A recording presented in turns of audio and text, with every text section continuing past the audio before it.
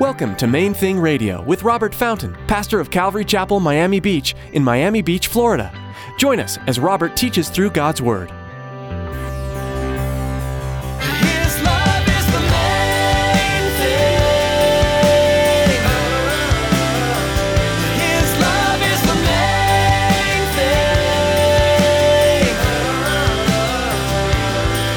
So we're mixing it up, mixing it up. His love is the main thing. His love is the main thing.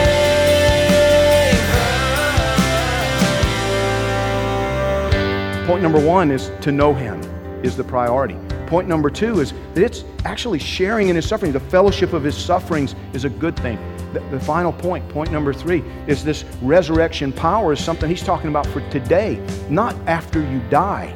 That's the culmination of a resurrection that takes place the moment He puts His Spirit inside you. The old Robert died 28 years ago. He ceased to be. The Holy Spirit of the living God came inside me, and all of a sudden, He began to change me. I'm a new person. The Apostle Paul said that he wanted to know God and the fellowship of His suffering. As Pastor Robert continues his teaching, he'll be challenging us to have the same heart as Paul, to desire to know Jesus to the point of wanting to partake in His sufferings. With the suffering of Jesus comes resurrection power. Stick around after today's message from Pastor Robert. I have quite a bit of information that I'd like to share with you. Our web address, podcast subscription information, and our contact information. Now here's Pastor Robert with today's message.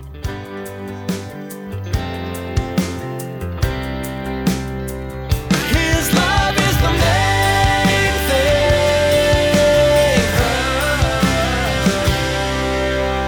I got to be up early tomorrow morning, so I should probably go on home. It was like 11:30, quarter to 12. I should probably go ahead and go back to the station, and get on the bike and go home. And he's like, all right, no problem, Pastor, I'll drop you off. And then we hear the emergency tone go off.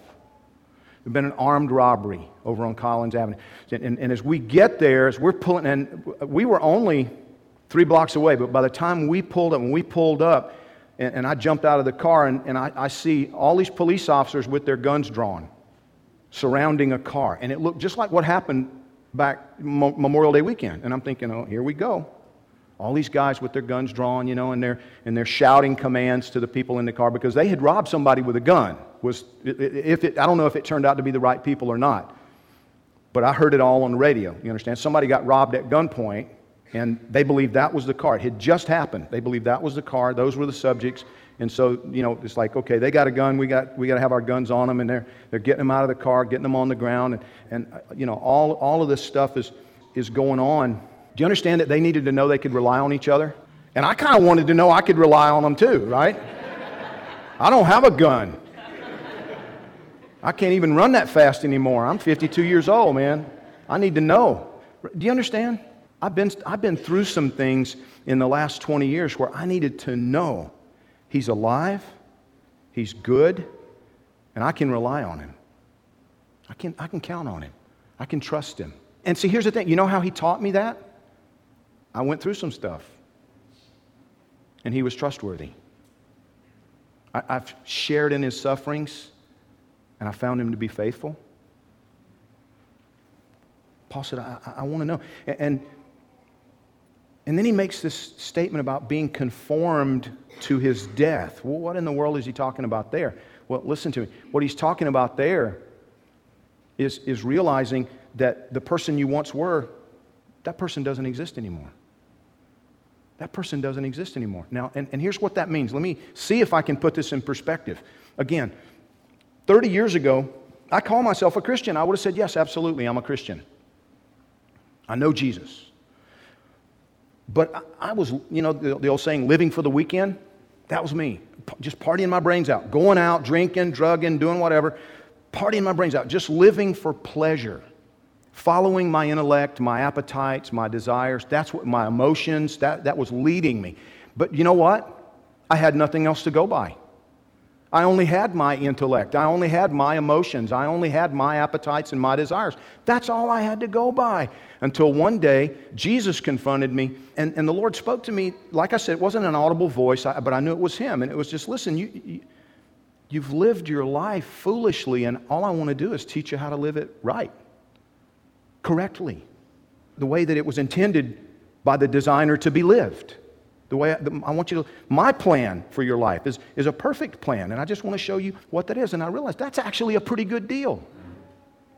And I want that, and I need that, and I made that decision to follow him. And listen, here's what happened. See, at that very moment, he put his Spirit inside me. Now I no longer am limited to my human intellect, my human emotions, my human appetites. Do you understand? I'm no longer limited to that. Now I do have something else to go on. What? Him. He moved in. He moved in, and all I have to do is ask. And he tells me. All I have to do is pray and ask him, Lord, I don't know what to do with this situation. You got to help. I don't have anything to say to these people. God, you're going to please speak to their hearts. All I have to do is ask. And he does.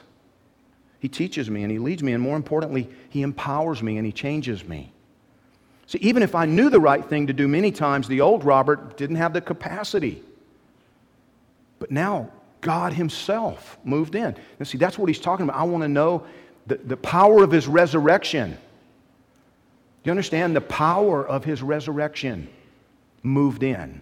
The Spirit who raised Christ from the dead dwells in me. And he dwells in you if you're part of the family. He lives inside you.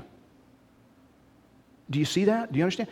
Right now, we're not talking about future. See, we make the mistake sometimes. We think that this is all about future. By the way, that was point number 3. Point number 1 is to know him is the priority. Point number 2 is that it's actually sharing in his suffering. The fellowship of his sufferings is a good thing. The final point number 3, is this resurrection power is something he's talking about for today, not after you die. That's the culmination of a resurrection that takes place the moment he puts his Spirit inside you. The old Robert died 28 years ago. He ceased to be. The Holy Spirit of the living God came inside me, and all of a sudden, he began to change me. I'm a new person. I don't struggle with my language anymore. I didn't think that day would ever come. Seriously. I'm not tempted to go out and party and behave like an idiot and end my night hugging a toilet somewhere. I'm not tempted by that anymore. It doesn't tempt me. Not because I went to a 12-step program, but because Jesus Christ moved in and changed my life. Now, I'm not down on 12 steps. We have one that meets here every week. We're getting ready to start something similar, Celebrate Recovery Group. I'm not down on that. But do you understand? The Holy Spirit of the living God changes you. He changes you, the essence of who you are. The old Robert died. A new Robert was born. And now I seek to be led by him. Look at Romans chapter 6 with me really quickly because I'm out of time. Romans chapter 6 is the passage that I always go to when we have a baptism, because he addresses this idea, this resurrection power that he wants us to be living in right now. In our day-to-day lives, he wants us to be living this new life in Christ. Listen to what he says in chapter 6, verse 1, like halfway through verse 1, he says, "How shall we who died to sin still live in it?" That is a great question. How shall you who died to sin, how is it that you continue to live in it? Still doing the same stupid stuff that you used to do, knowing that it's stupid stuff. You know, there was a time when you didn't have anything else to go by. You didn't know any better, but now you do. Now the Holy Spirit lives inside you and you're still doing the same things? Come on, what are you doing? And he goes on. He says, "Or do you not know that all of us who have been baptized into Christ Jesus have been baptized into his death?" That person died. Verse 4, "Therefore we've been buried with him through baptism into death, so that, as Christ was raised from the dead through the glory of the Father, so we too might walk in newness of life. For if we've become united with him in the likeness of his death, certainly we shall also be in the likeness of his resurrection. Knowing this, that our old self was crucified with him." Now that is figurative. I wasn't crucified, but in a very real sense, Robert died 28 years ago. He says, "In order that our body of sin might be done away with, so that we would no longer be slaves to sin. For he who has died is freed from sin. Now, if we have died with Christ, we believe that we shall also live with him, knowing that Christ, having been raised from the dead, is never to die again. Death no longer is master over him. For the death that he died to sin once for all. But the life that he lives to God. Even so," listen to this, this is the command. "Even so," he says, consider yourself to be dead to sin, but alive to God in Christ Jesus. Therefore, do not allow sin to reign in your mortal body, so that you obey its lusts. Do not go on presenting the members of your body to sin as members of unrighteousness, but present yourselves to God as those alive from the dead, and your members as instruments of righteousness to God. Paul says, the Bible says, Almighty God is saying to you, cut it out. If that's been what you've been doing. If you've been living as though you were never saved. If you've been living as though you were the same person that you were when Jesus Christ moved into your life, then what in the world are you doing? Stop it. Stop it. Consider yourself to be dead to that stuff. And don't allow yourself to be captive to that kind of behavior any longer. Instead, follow Him. Present yourself to Him as a living sacrifice, as he says in this same book in chapter 12. Because we who were once dead in sin are now to be dead to sin and alive to God in Christ Jesus. Living in this resurrection power that He made available to us when He put His Holy Spirit inside us. Amen? His love is the main thing. His love is the main